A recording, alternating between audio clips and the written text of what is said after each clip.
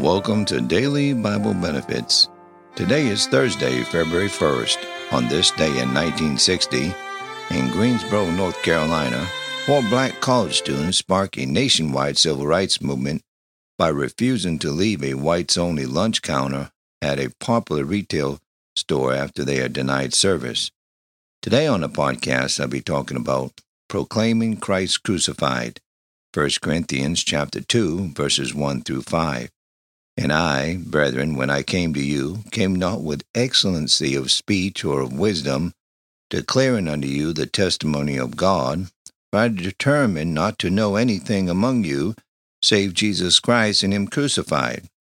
And I was with you in weakness and in fear and in much trembling, and my speech and my preaching was not with enticing words of man's wisdom, but in demonstration of the Spirit and of power, that your faith should not stand in the wisdom of men, but in the power of God.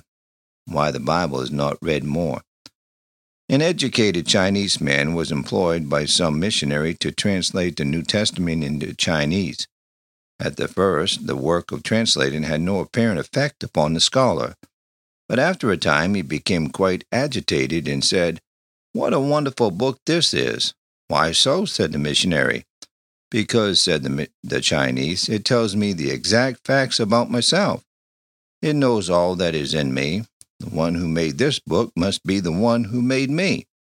The Bible tells one the fundamental facts about oneself indeed. How superficial, by way of contrast, are human textbooks on psychology or the human mind. Is this perhaps the reason why many who might be expected to be readers of the Bible neglect daily Bible study?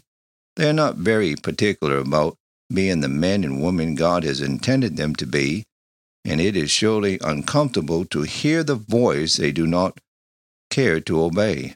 Thank you for tuning in to Daily Bible Benefits. Have a good and godly day.